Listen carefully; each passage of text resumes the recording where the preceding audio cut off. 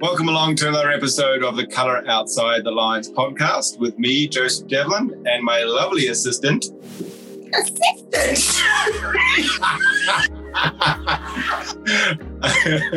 I knew you were your boss. Your boss, Lisa. My boss. Your exactly. boss. Your co-host, your friend and your pal who with my amazing co-host, superhero. Flattery will get you everywhere. So this week we have an Irish tennis, can I say superstar? I think he's a superstar in Irish terms for sure. And he was like he's a super coach and he was number 143 in the world. That's pretty freaking amazing. Yeah. He plays tennis way better than anybody else that I know. James Cluskey is a 143 in the world at tennis, or so was 143. And he also coaches, is an executive coach, and he has worked with such big names as Richard Branson, and also broke a Guinness World Record for playing tennis continuously for 60 hours. Which is pretty amazing. Yeah. They didn't sleep for 2 nights. Crazy.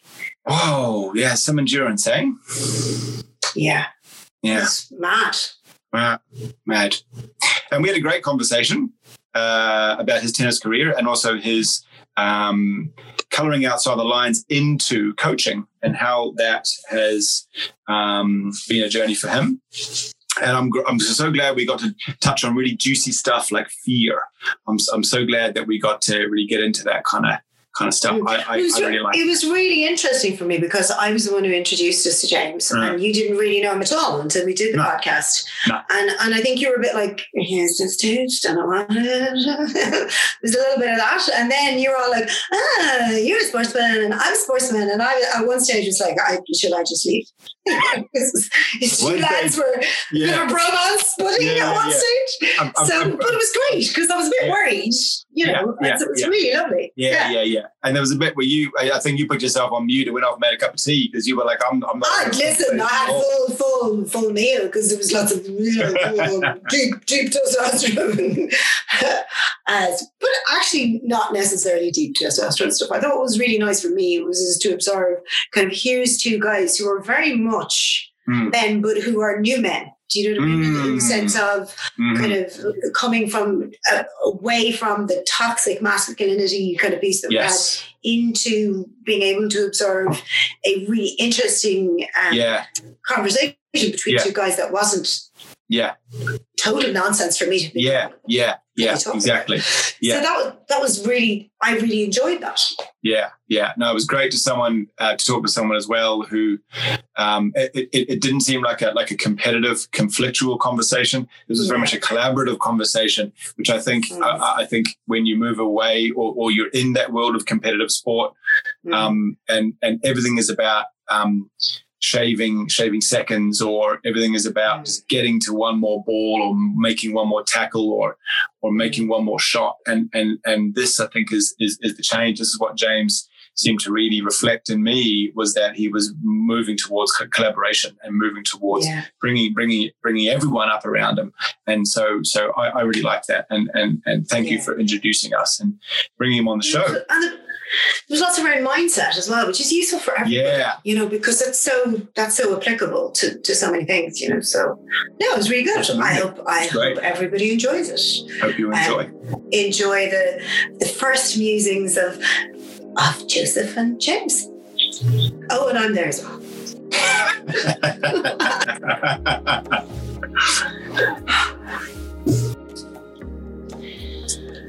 So you're really welcome. This is Lisa and Joseph on our Colour Outside the Lines podcast, and we are privileged to have with us this evening James Cluskey of how would you introduce yourself, James? Because I don't want to.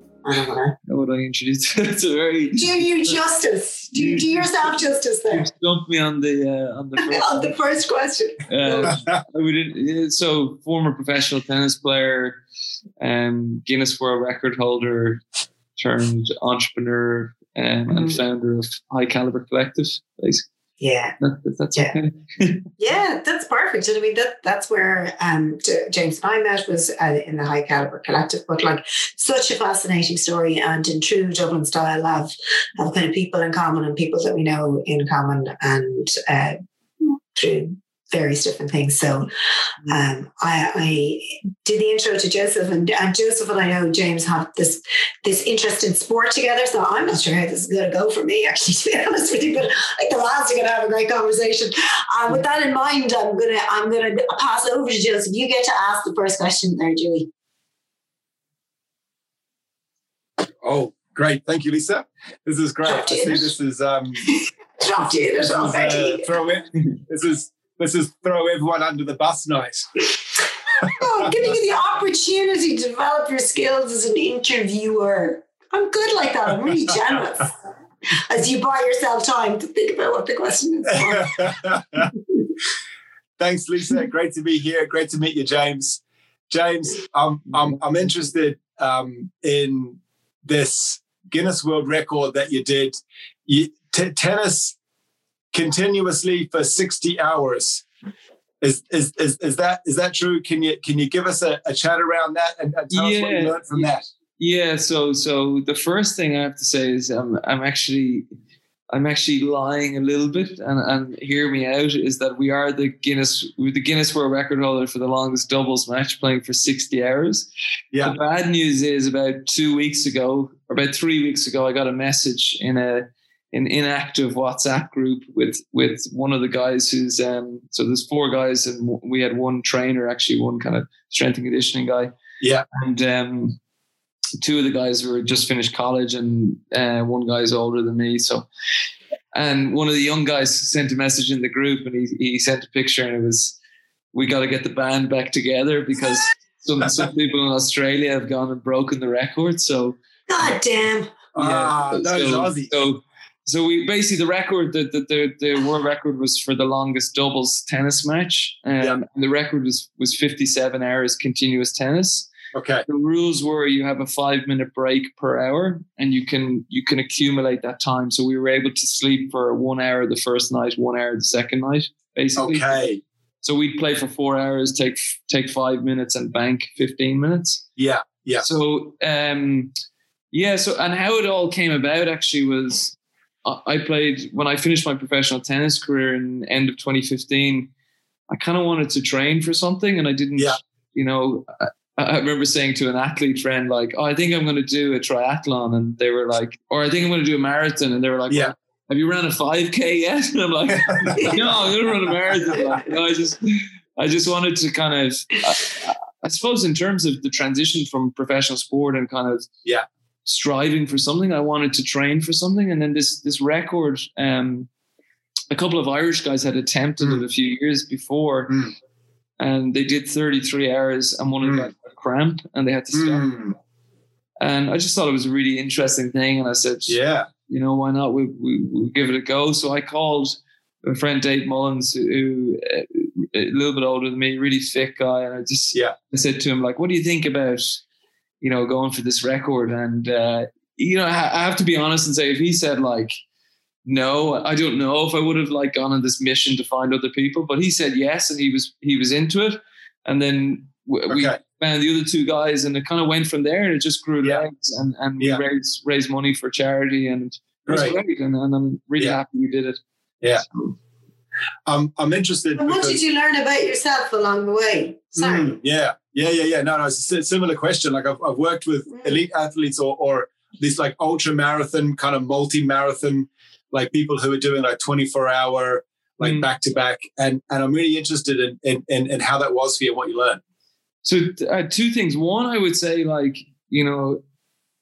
as a, aspiring entrepreneur, I would say it's amazing when you have a vision for something and you kind of, it starts off as this one conversation with Dave saying like, what do you think about this? Like, and then I remember, a week before we did a dinner for the charity, and then we did the record. And I remember kind of during it, seeing all the people there coming to watch it and thinking like, this has just come from just kind of, a thought and doing something about it, basically, sitting on your hands. So that's kind of I think that was kind of special. I think that gives you confidence in that you can, and you're obviously, you're getting people to believe in that vision as well, right? So you're mobilizing people to believe in that.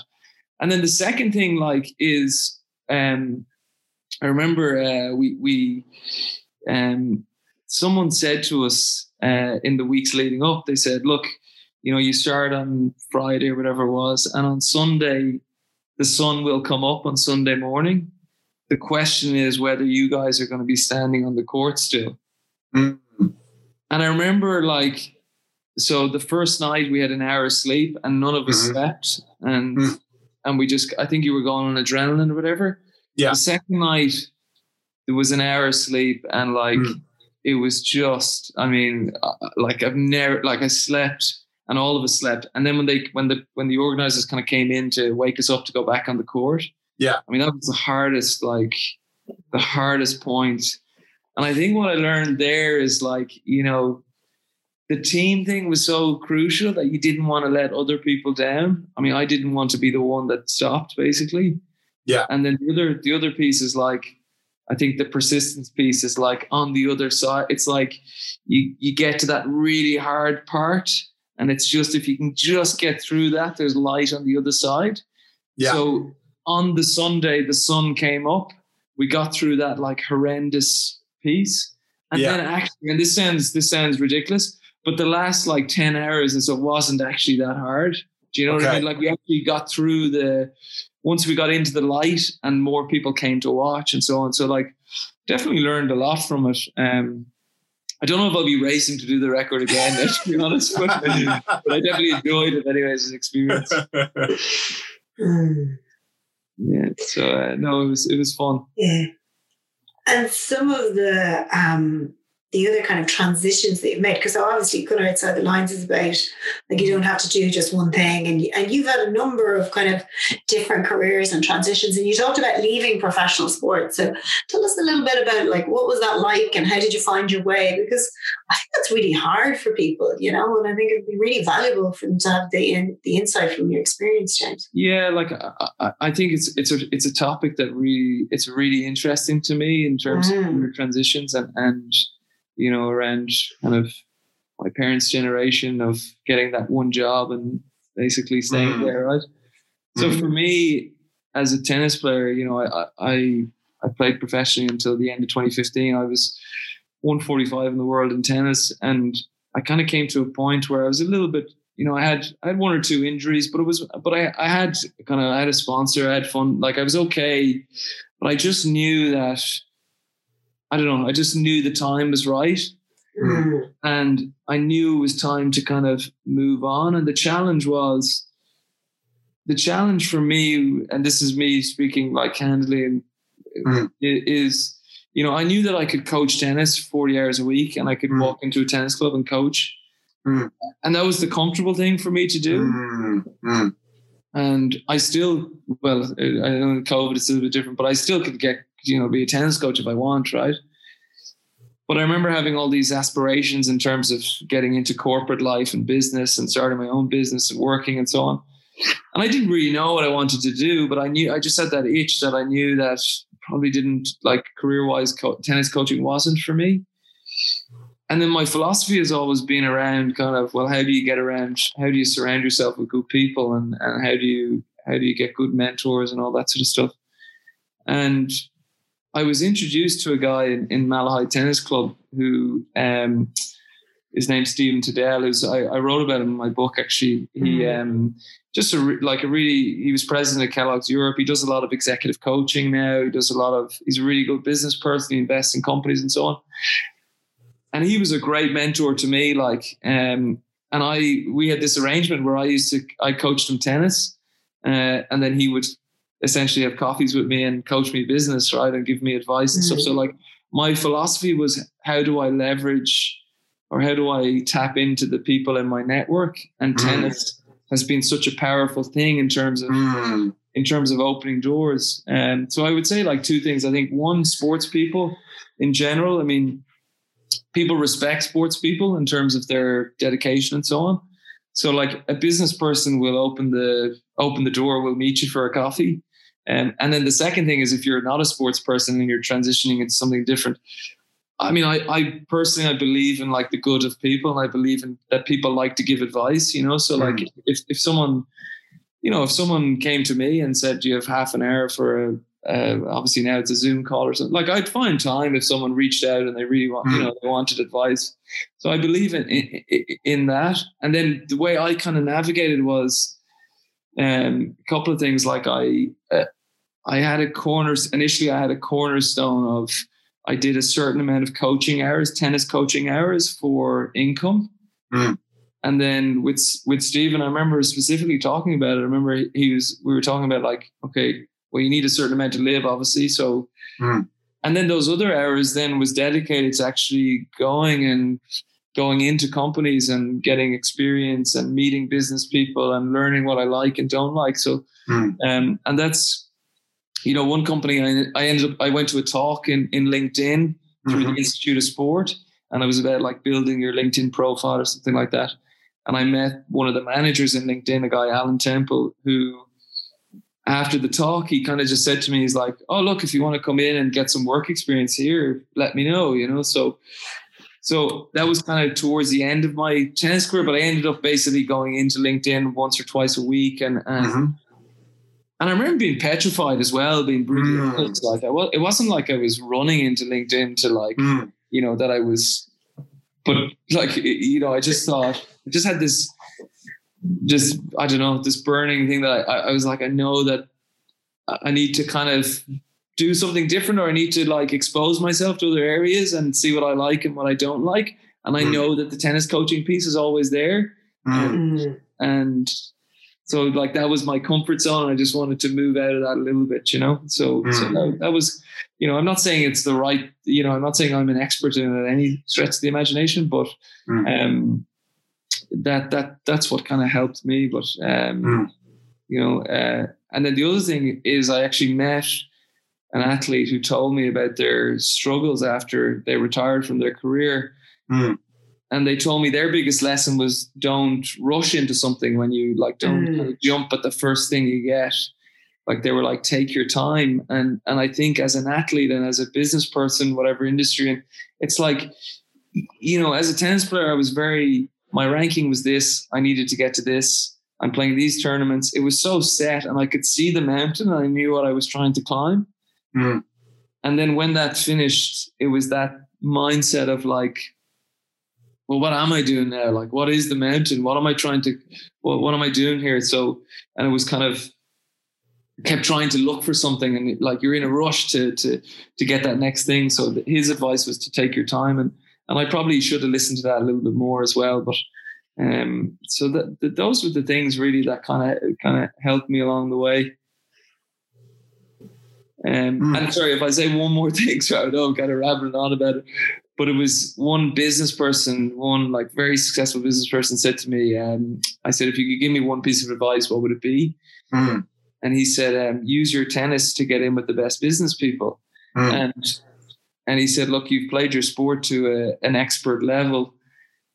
Your sport can open doors and let it open doors basically. And I kind of thought about that. And I'm like, my dedication to my sport has given me an opportunity to meet a lot of interesting people. So, so those are my kind of tips, I guess.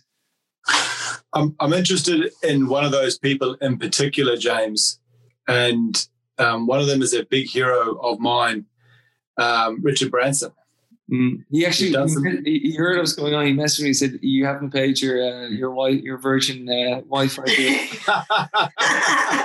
bill," which is why he's a successful businessman.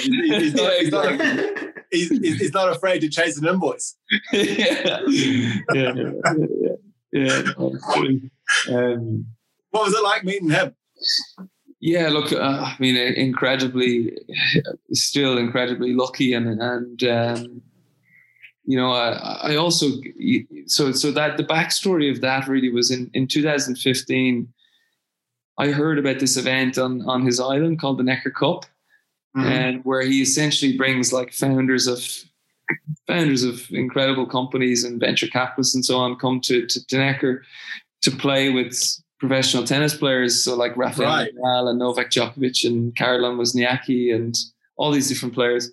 Mm-hmm. So I kind of heard about this event, and I did like literally a little bit of a cold call, but I called the guy who organizes the event and I said, look, I'm 145 in the world. I'm not number one in the world.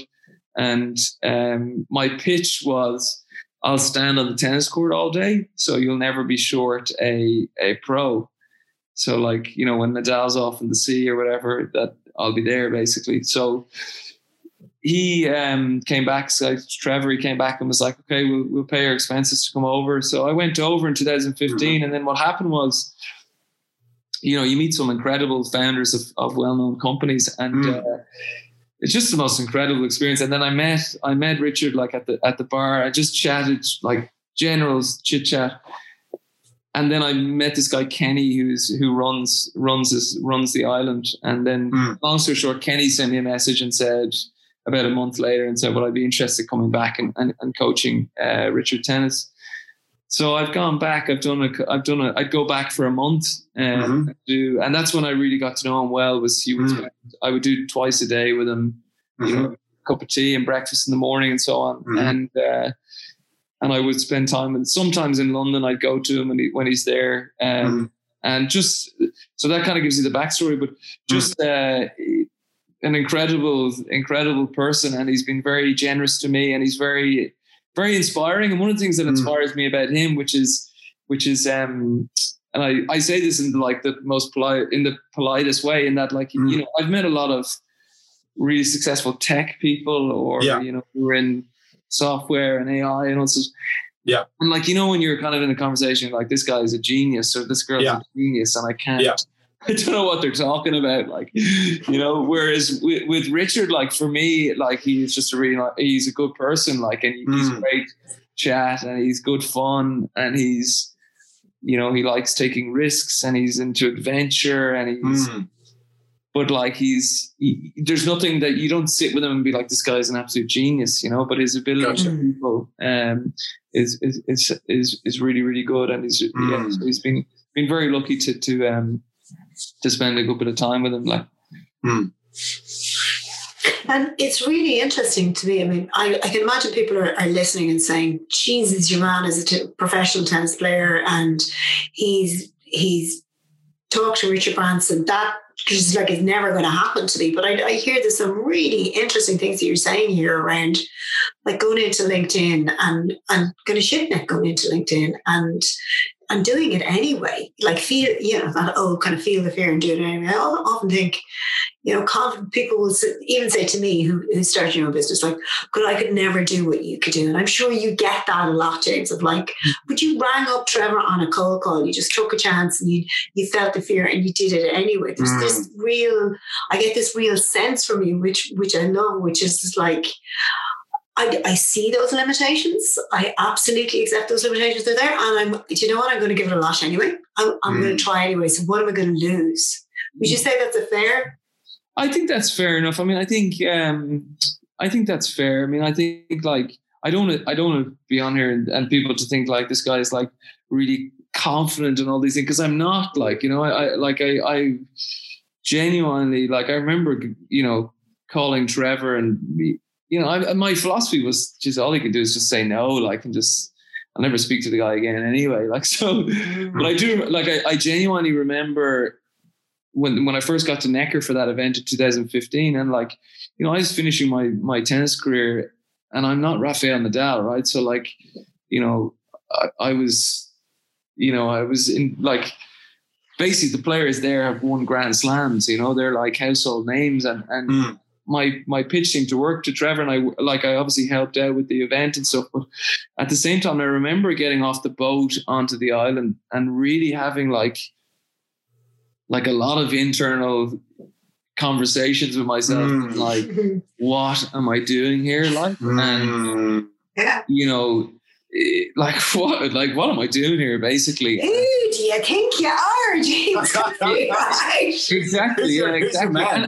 And like, so I definitely went through that, and I just have this thing, like, where, you know, I remember seeing Branson, and I was like, okay, I have to go and speak to him. Like, I can't come here and not go and speak to him, right? So So just, I don't have regrets, basically, I think. And the same, like, to bring all that down level is like the same with like going into LinkedIn or, you know, initially going to business meetings with companies and stuff, but not being overly confident, but also like you have to back yourself as well. And you have to, you know, you have to see, you know, I don't want to go off on a tangent, but I think in sport, it's like, you know, you play as a tennis player, you play a tournament, you win a match, you learn from it, you lose a match, you learn from it, you think, okay, what can I do better, and so on. You go to a business meeting, you do a pitch, it's terrible, you don't get it.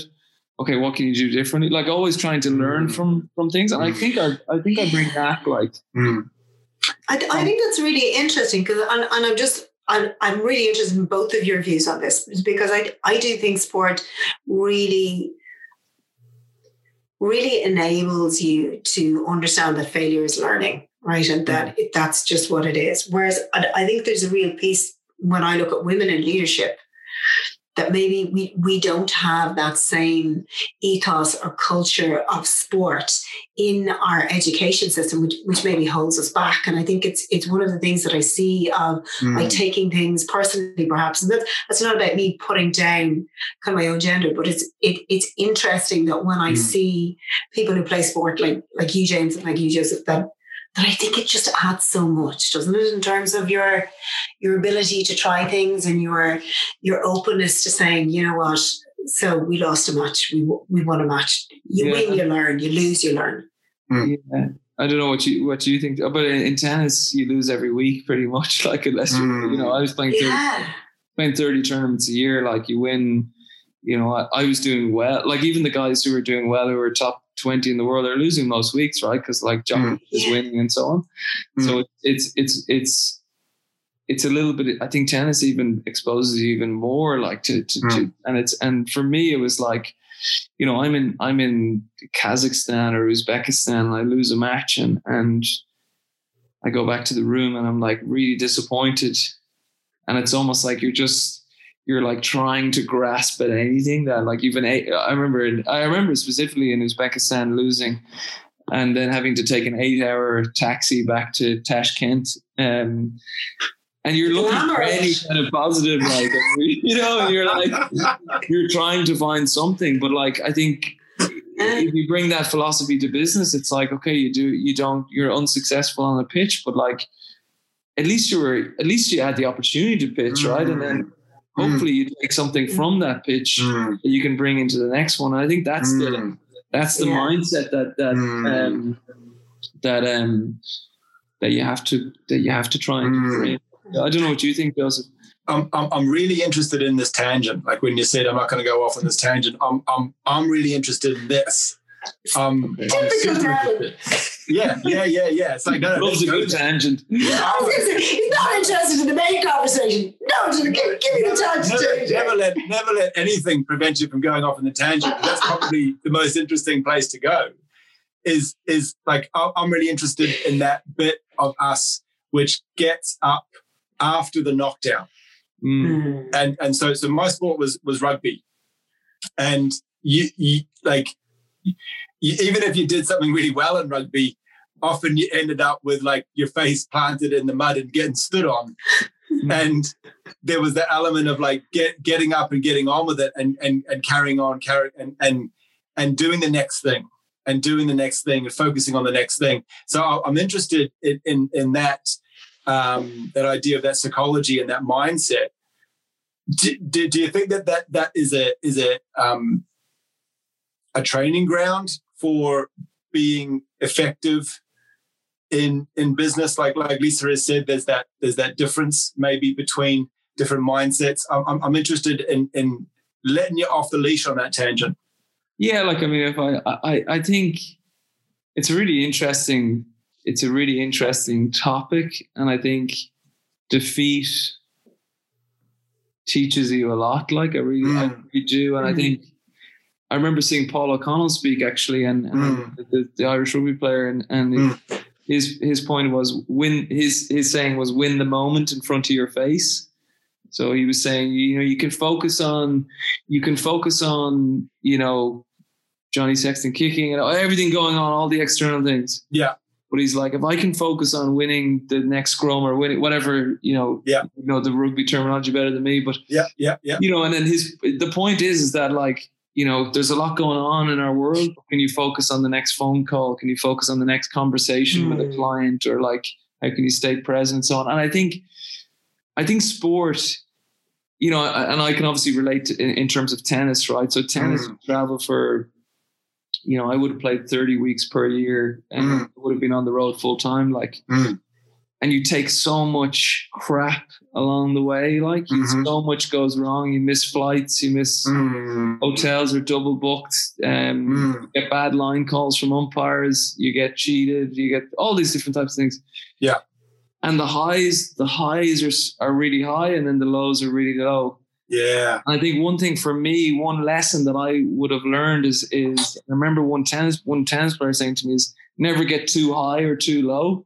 So when you're winning tournaments and you're on that run, don't be a prick and don't be like everything is don't be out of control basically. Yeah. And when things are going bad, don't lose sight of what you're doing, So I think for me, in terms of to relate this to business, I think sport teaches you a little bit on that.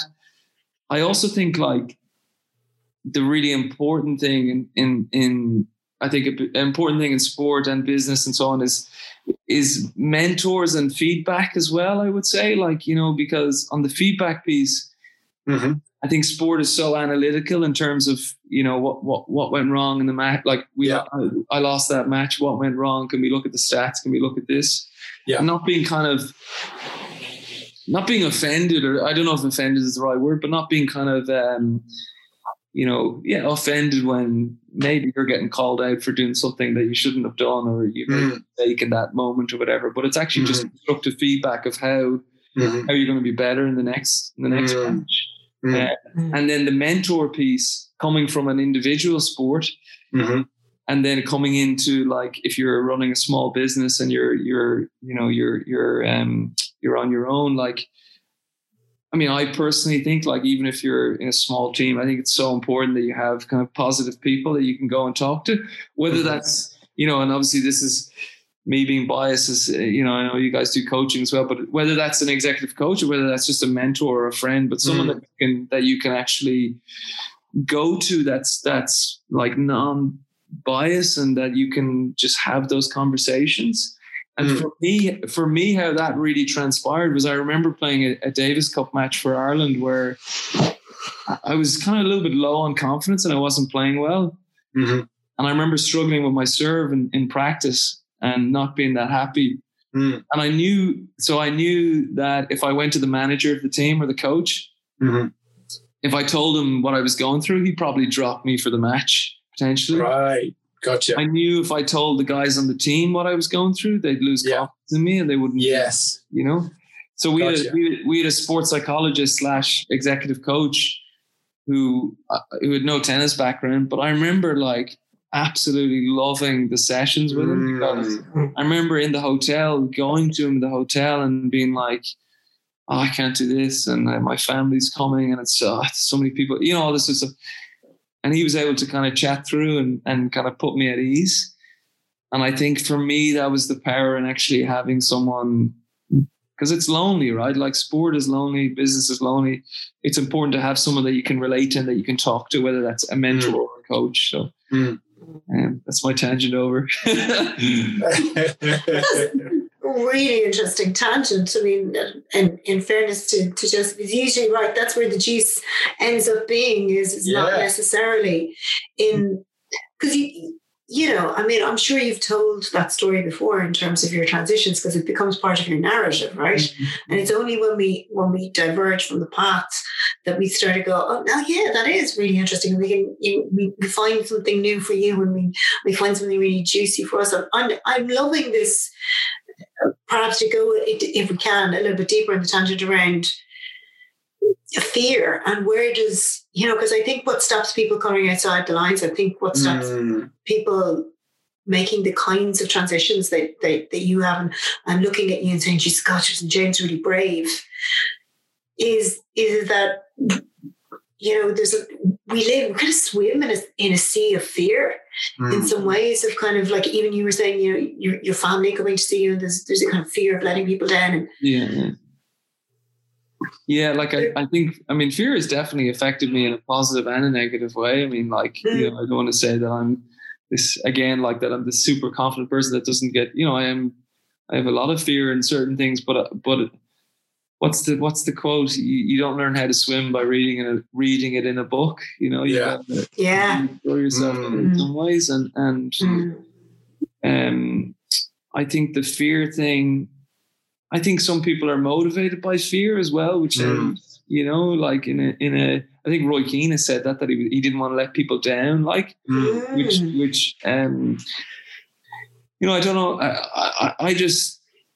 I think I just have this burning desire, ambition that you should make that phone call. Like, I know I should make that call to Trevor, and I know that I can add value, and I know that like I have an underlying, maybe I do have an underlying confidence or something, but the fear piece, I think it definitely holds people back, and it held me back in a certain way in tennis, right? Like, I was the only, there's not many Irish guys playing on the tour. So I remember going to tournaments, and you have the British guys with the British guys and the French guys with the French guys and so on.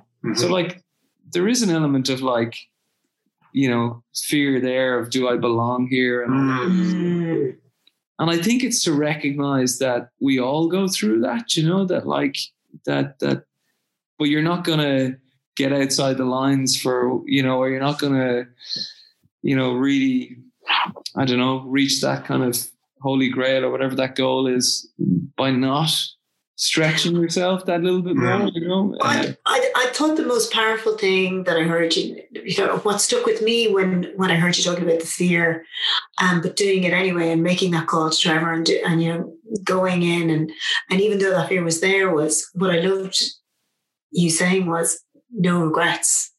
You want to have regrets. I thought that was really powerful. Yeah, no, I like, yeah, I do. I really believe that, like that, you don't want to have regrets, like life is short, as we know from what's been going on, right? And like the fear thing. I remember actually when I was in college in Louisiana, and we were ranked. Our team was ranked 10 in the country, and the track and field team was number 1 in America. And there was a guy on the team, Richard Thompson, who won the silver medal in the Beijing Olympics in the 100 meters. And so they're just incredible athletes, right? Amazing. And I remember we used to run track once every couple of weeks, once every 2 weeks maybe. And I used to absolutely dread it, like, and it's in Louisiana in the heat and be hot, right? Oh, brutal. And I remember one day the coach that we used to run 400s and 200s and all this stuff. And I remember the coach that we're going to run track, and I said to him, like, geez, the track team are going to laugh at us, right? Yeah. I was like, they're going to laugh, they're going to laugh at us. And his point was, he's like, if you're playing tennis and someone comes onto the court beside you and they're a beginner, you don't laugh at them. You don't even think twice. You've never played before, right?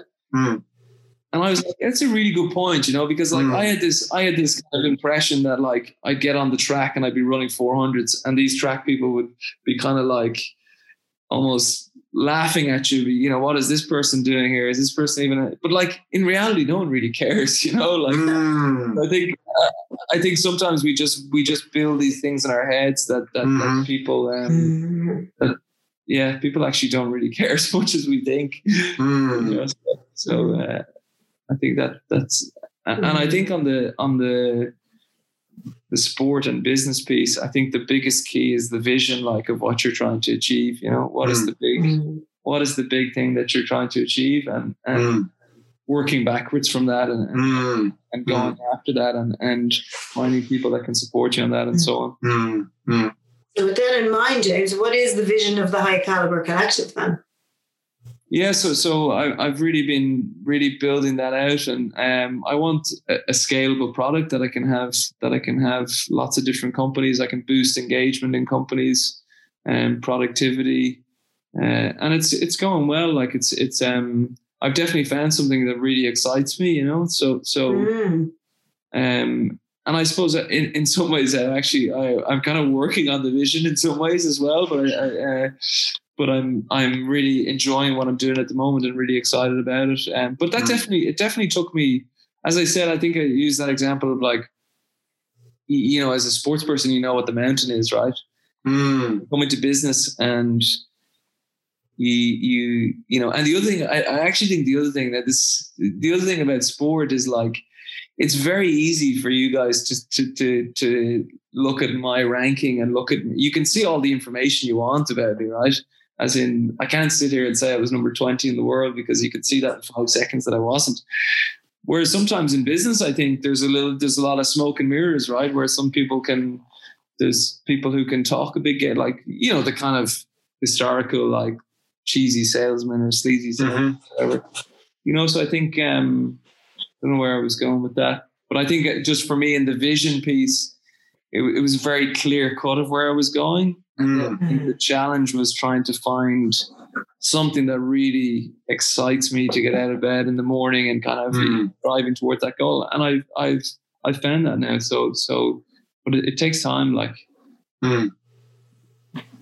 I'm really heartened to hear people talk so openly about fear, because I think this can be a really disabling emotion that we can experience.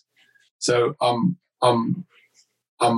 really grateful that we're really like naming this and we're normalizing it. I for me, and working with the work that I've done, I think this can then switch that to be a really enabling quality.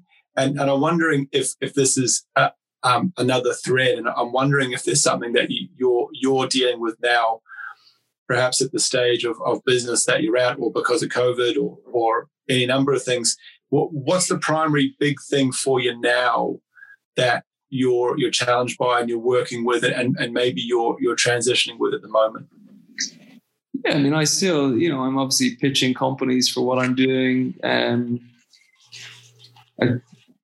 still have apprehensions of what I'm doing, right? What if no one, well, you know, your business has been challenging with COVID. What if no one wants to do any work with me, right? You know, you're fighting to survive in a lot of ways. Well, you are fighting to survive, and that, I mean, that scares me, but it also excites me as well, right? And I think the fear for me now is, what if my vision is terrible and no one, you know, everyone kind of laughs me out of the place, or, you know, that would be, I suppose that would be a fear. But then I think how to counteract that really is, you know, what I do is I would listen to a lot of entrepreneurs and read books and tap into mentors. And I have there's one guy who I met actually with Richard on Necker, and he sold a couple of tech companies, and like one of the most successful people, you know, I mean, just incredible. Like, he's a mentor of mine, and I go and speak to him. And I remember him saying to me actually at the start of COVID, he said, look, his advice to me was, look, this is like the most challenging times and all that jazz that we all know about. But he said 3 things. One was, you continue to build relationships with people, because, you know, things will come back, and you want to maintain those relationships that you have. 2 is you keep your head above water. So you do absolutely everything you can to keep your head above water. And then 3 was, he said, you look for an opportunity, because there's always opportunities. And for me, I've definitely, you know, I'm keeping the head above water. I feel like I found an opportunity, all that. So, but again, I probably wouldn't have got there if I wasn't reading a lot, if I wasn't kind of looking to people for advice and so on. So my advice would be like, tap into your network and the people you know, and read and all those types of things. So is it fair to say, James, that this fear that you have of people laughing you out of it, whether it's on the track because you don't run, or whether it's because you've started a business, that actually hasn't happened. Nobody has laughed you out of it, which I think is really important, right? Because as you say, there was 3 people that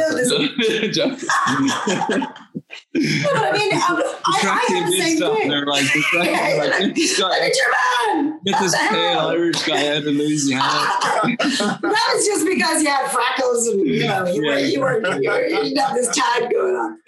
I mean, I've had exactly that, right? And I have had people laugh at me, or at least kind of I've had a reaction like, you can't do that. When I gave up the corporate job and went out on my own and stuff, people can be very judgmental, but ultimately, like, I think what you said is so true. Like, people don't actually care that much. And I think we think they care more than they actually do. You know? Like no one as I said, no one has laughed at me, and like I've been, I think the first time I went to Necker, I met these incredible business people along with obviously Richard, right? And I remember meeting people and thinking, someone would say, "Oh, I own this restaurant chain," or I sold this tech company, or I did this and this. And these are like superstars, male and female, just incredible business people. And I remember the first time I went being like, oh my, like, just their business is just incredible, right? But then the more I've gone there, and the more I've met obviously great business people through tennis and so on, the more I've realized that, like, people are people, and everyone has their own insecurities, you know, and everyone, you know, someone might be quote unquote successful in our eyes, but they actually might not be that happy, really, you know? And then other people, you know, they're really successful, really happy. And so like I kind of I definitely notice an evolution in myself, you know, in terms of what I held as kind of success, maybe, you know. You know, the first time I met this person, they told me about their company, so I was like, oh, this is the most amazing. And then you kind of, when you peel back the layers, like, it's not always as healthy as you think. And I think that's something to be aware of as well, you know. And if there was one thing with Richard, actually, where he was friends of his who were on the island were telling me that they were on a boat with him, and they were looking at some, I think it was the founder of Google or something, who was at his boat, and the guy's a dentist anyway, and he said to Richard, he said, oh, I'll have my boat next year, like, joking or whatever. And he said, Richard said to him, like, you know, you, like, really seriously, like, you know, you've got a beautiful wife, kid, you know, you're happier than, you know, it's not everything, like, and I know it sounds really airy fairy and stuff, because it does, like, but at the same time, I think when you spend time with him, you do kind of get that, like, and so I suppose it's being grateful for what you have, but then also, like, I like the chase, or I like striving for more, or something excites me. So, well, both those things can both be true at the same time, right? You can be really happy with what you have and still want more. That's okay. Yeah, but that's the thing with I don't know if success is the right word, but it's always in the future, right? You know, you know, you achieve a certain goal, and it's like, but, like, do we ever reach it in some ways, you know, like, but I'm saying that in a positive way, that you know, that's kind of what energizes you in terms of life, or what energizes me anyway. It's like that I want to be, but also being happy for what you have at the moment. But, yeah, like it's an interesting. Kind of comes back to that Paul O'Connell piece about winning the play in front of you, isn't it? Yeah. Like being in that. Yeah, win the moment. Win the moment, yeah. Win the moment in front of your face, yeah. You win the game, yeah. Win the moment. Yeah. You know, it's yeah, like it's it's an interesting debate, not debate, but conversation. And that, like, the other interesting quote I heard was a guy I know. He went and did. He studied a lot of the most successful sports teams and businesses, and he looked for common traits. And I don't know if either of you like Formula One, but he went to Williams, which is not very well in Formula One at the moment, but historically was a good team. Back in the day, they were good, eh? Yeah, and he basically said he spoke. So like high performing organization, high performing sports team, whatever.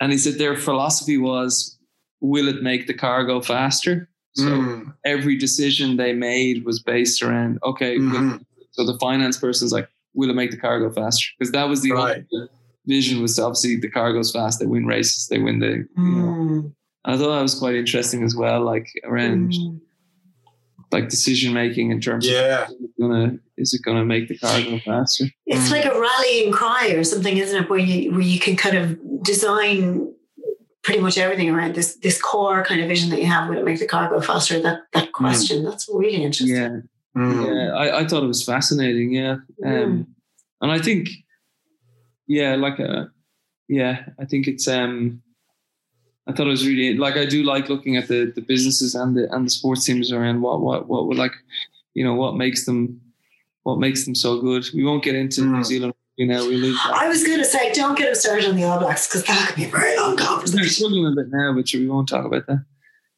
I think we should talk about that bit. Well, yeah, especially when they've been knocked off their top spot by the eternal underdog. Did they lose to Argentina? They lost to Argentina. Yeah, they did. And when they were beaten by Ireland in that famous match in Chicago, and then when Ireland stepped into the number one place, I thought, wow, like, what an evolution! What a time to be an Irish rugby fan. The two stories I have about the All Blacks, which I think. Oh no, he's off. I told you not to talk about. Yeah. Plug your devices in, because no. You said two. I'm going to keep you to two. This is my job. Like, I got to stop him with the sailing analogies and the rugby analogies. Okay. I'm going to limit myself to two analogies. And hopefully I remember them both right. But the New Zealand Herald, I think, did a bit of an analysis to chart and correlate the performance of the All Blacks versus the GDP of New Zealand, and they found that when the All Blacks went through a good phase and were winning games, the productivity of the entire country went up by about 5%. And then the opposite would be true, that when they were having a terrible time, that it seemed to affect the kind of the culture of the country, where our economy would shrink by about the same, by about 5% below, and they correlated that over a long period of time. And I was like, wow, that is so fascinating. That's such a fascinating insight, because people kind of joke and they say, what's the big religion in New Zealand? And I'm like, well, rugby. And like, we don't really have anything else. Like the States have just had Thanksgiving, and kind of everyone can get behind that holiday because like it's non-secular, right? And rugby's kind of the same. Like that is our kind of common religion. If you play that out right, it's, you know, sport makes people happy and they obviously spend more and so on. And then I also think, like, if you relate that to kind of, you know, well-being, and whether it's meditating, whether it's yoga, whether it's being active and stuff, I mean, that makes you happy, right? I mean, like, you know, like I think productivity and all those types of things rise when you're looking after yourself and so on.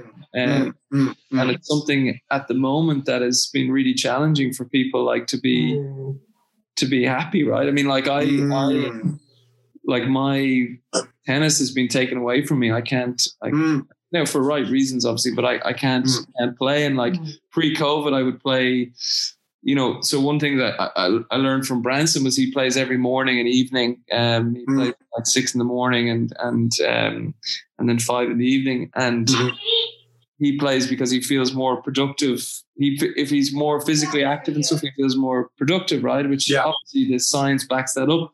So when I came back, I started playing in the mornings and getting into a really good routine around that. And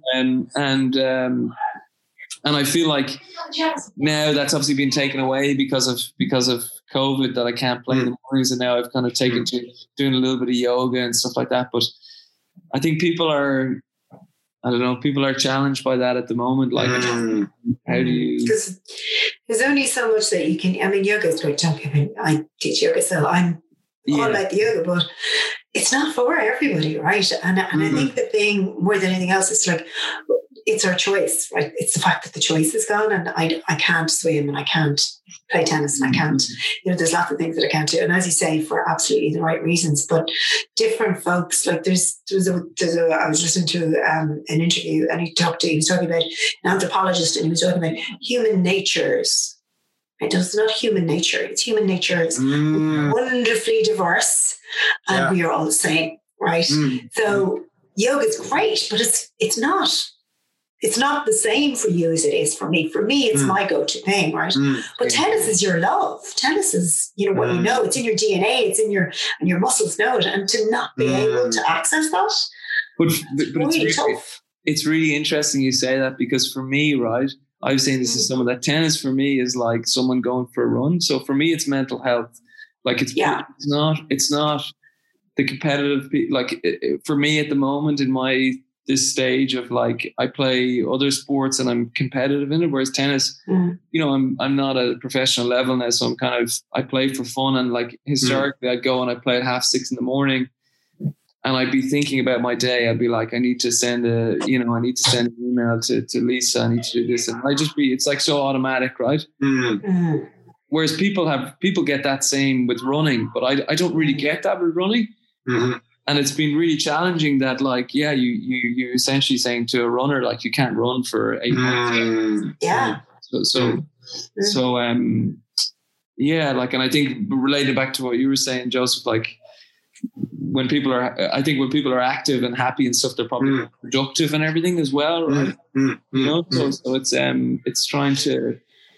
Was there one last analogy there of the All Blacks? We said we'd give you two, and we got one. So we'd have to let him, otherwise he'll give out to me if he hasn't allowed his second one. Well, I just am worried about our listeners. Maybe I'm going to get hundreds of thousands of people ringing me, being like, What was that second thing? I really want to know what that was. Yeah, heaven forbid that we'd have hundreds of thousands of people trying to call you. That'd be terrible. Like the other way around. Outside his door. Yeah, queuing up. Yeah, what was the story? Did you watch, Joseph, the documentary, The All Blacks, on Amazon Prime? No. Oh, okay. Look at that face. The listeners cannot see, but you want to see Joseph's face right now. It's like, what? I missed it? What was this? Oh, that poor El Trasno is going to have to watch it. That's great now. No, but you know what's great? I've got an excuse now to get Amazon Prime. There you go. When you get your free trial, that's what I did. Yeah, excellent. Excellent. I've been. Well, I won't go off into my Star Wars analogy. I'll leave that. Oh, okay, dear Jesus, no, not Star Wars. I'm going to have to flip a coin between Disney Plus and Amazon Prime, but now I'm going to choose between the Mandalorian and the All Blacks. This is. I've got a big life decision ahead of me now. This weekend's going to be tough. Yeah. Well, if you feel the fear and do it anyway. Dear Jesus, he already thinks he's Yoda, for God's sake, James. Don't just take this road, like, please. Yeah. Maybe I'm going to have to book a coaching session with someone to work this through. We're the story I'd have, I was really lucky to be invited to go and do some clinics with the All Blacks. So they were traveling on a tour, and I was asked to come in and do some maintenance work with them. And I was kind of expecting like a really hyper masculine kind of like I suppose because they're my heroes, and also because I was kind of like, these guys, the elite of the elite, the top of the top in this. And I was actually amazed how gentle and quiet and like soft that they were. You know, they had this real softness to them, and there was a softness to the atmosphere of the whole camp. I was really, really amazed at that, and I was also amazed at this table. They had this table in the camp, and it was like, you know, one of those pop-up kind of tables. It's like 6 foot by like 3 foot, and it was just piled high with like loaves of bread, and like another kind of 3 foot high by 6 foot by 3 foot of bread, and that was like the All Black sandwich table. They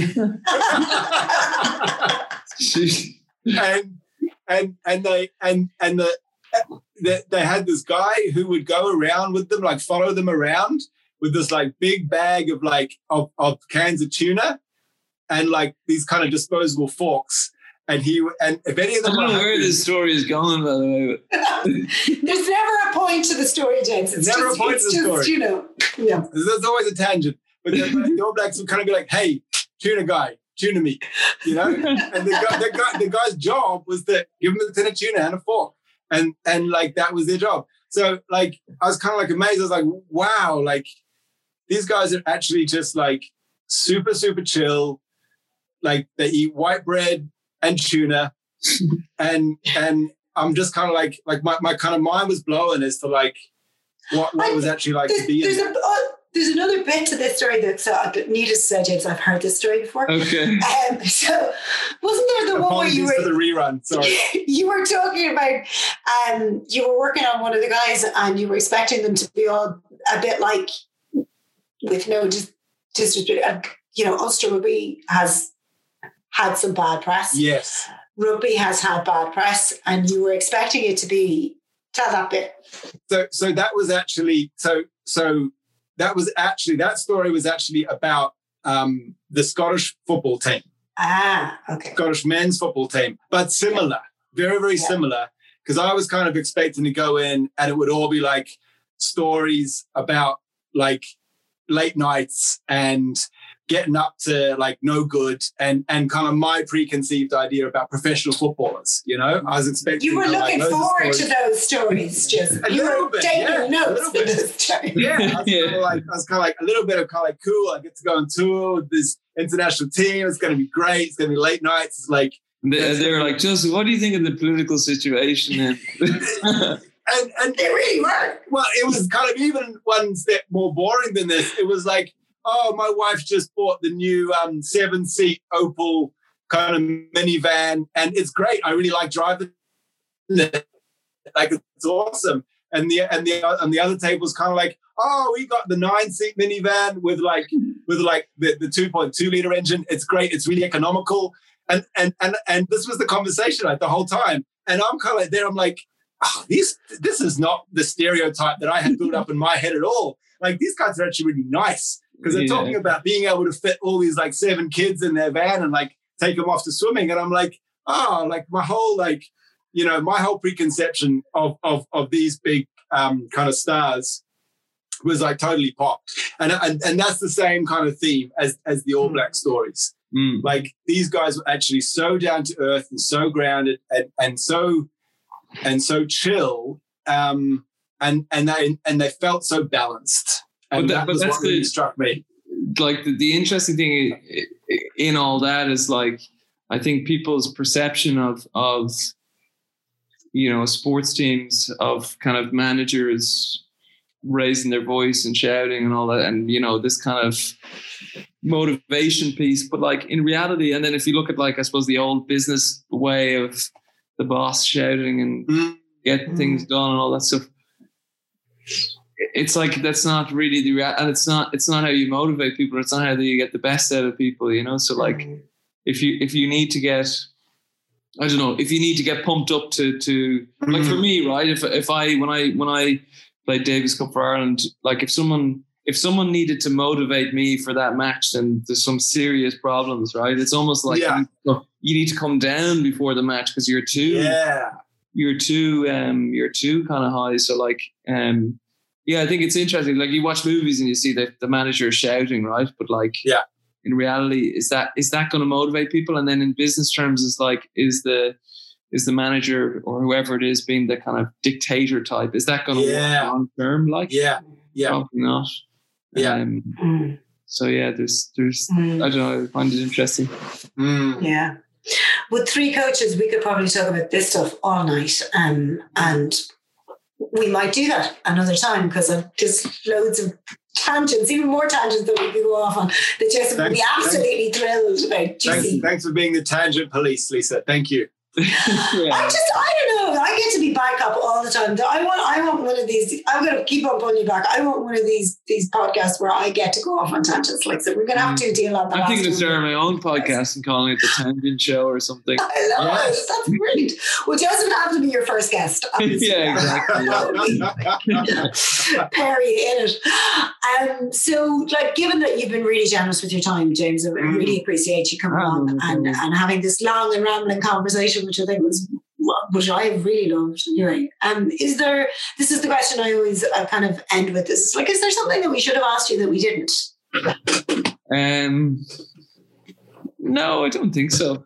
Nothing comes to mind. Do people usually say there is something that I should ask?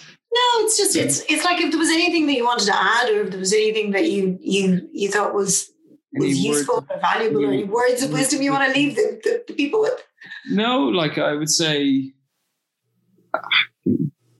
get a group of good mentors and good support, and believe in yourself, and feel the fear and do it anyway, and all those things. That would be, but there's no question now that kind of stands out. So really enjoyed being on with you guys. Yeah. Can I ask a question to finish off? Of course, yeah.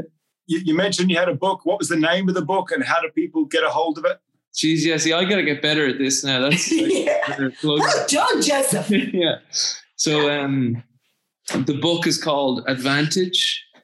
Lessons from Sport and Business to Achieve Your Goals. So it's very much around the lessons that I would have learned, my own lessons from professional tennis. Yeah. And lessons from the business people that I've met along the way as well. So it's on my website, which is www.hccollective.co. So not .com, not .co.uk. Couldn't afford the M on the com. No, I couldn't get the .com, so it's .co anyway. We're over .com. .com is so last century, James. .co exactly. Much cooler. I'm saving you that one letter on your keyboard. Clearly, I mean, all of the effort of the M, we're grateful for that. HCcollective.co, so you can get it on my site, and it's a Christmas filler. I think I was robbed on the Book Awards of the Year the other night. Did you not get done for it? Did you not get nominated for that? No. As Trump says, it's a fix. It was a fix. It was rigged. It was rigged. It was a fix, and it was rigged. Have you got a legal case going? Yeah, I'm bringing Rudy Giuliani in. With this melting air, that'll really help you. He's going to be needing new clients soon, so I reckon he's starting. Yeah, exactly. You reach out with a vocal. Yeah. Oh, brilliant. Listen, thanks so much, James. No, really thanks for having me. It's great to see you. And thank you so much, James. We'll let you know when it's coming out. So, another fantastic conversation coming outside the lines. As always, we hope that you got something out of it, that you enjoyed it. That was a little nugget of what Joseph calls gold in there for you that will stay with you over the next while. We'd love to hear your feedback. We'd love to hear about what you loved and what maybe we didn't like so much, and help us get better. We would love that. Yeah. Maybe mention us on the socials. What's the socials? Tell us about the socials. The socials are, for me, Instagram, which is Joseph_Devlin, DEVLIN _. You can find me on that. And Lisa, what's yours? You're more on LinkedIn, or you're more on Instagram? Yeah, follow me on LinkedIn. It's Lisa. It's Arena Coaching is the name of me. Arena so that's where I kind of hang out on. I'd had to take myself off Instagram. I was stuck into the scrolling, the forever scrolling is Instagram. So I'm very scroll home. Yeah. So we would really love we would really love if you were to give us your feedback on what you liked and share with us perhaps what you didn't like. These little nuggets of gold for us are really important because as we look into 2021 and into our next series and into what we want to create more of, this is really going to help us to shape that and to bring you, the listeners, what you really want. So, yeah, please give us your feedback and reach out to us and say hi. And we look forward to hearing from you. Yeah, hopefully Thanks for listening.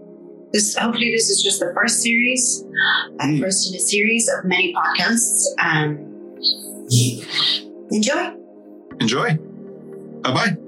Bye.